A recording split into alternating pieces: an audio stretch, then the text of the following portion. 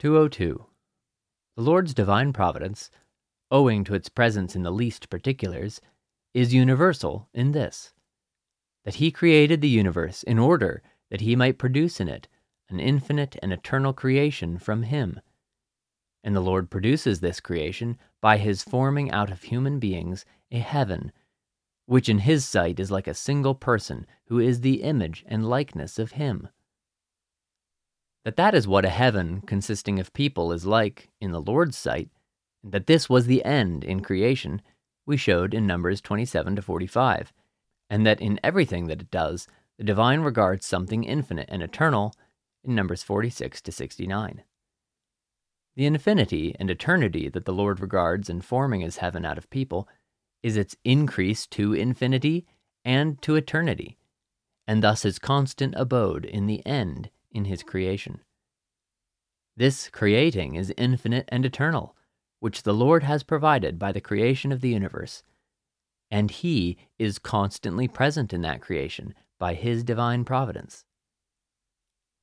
When a person knows and believes from the doctrine of the Church that God is infinite and eternal, for it is a teaching in the doctrine of all the churches in the Christian world that God the Father, God the Son, and God the Holy Spirit are infinite, eternal, uncreated, and omnipotent, see the Athanasian Creed, who can be so bereft of reason that he does not affirm, when he hears it, that God could do no other than regard something infinite and eternal in the great work of his creation?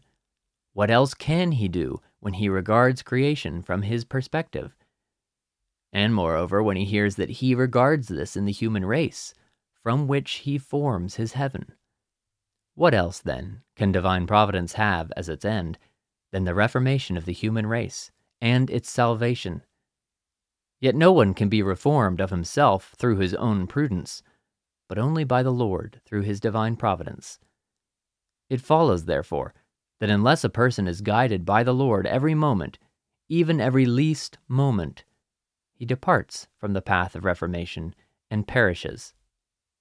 Every change or variation in the state of the human mind changes or varies something in the course of things at the time, and so in the course of things that follow. How then not progressively to eternity? The case is like that of an arrow shot from a bow, which, if it should deviate in the slightest from the mark upon its being aimed, would, at a distance of 1,000 paces or more, deviate immensely. So would it be if the Lord did not guide the states of human minds every least moment. The Lord accomplishes this in accordance with the laws of his divine providence.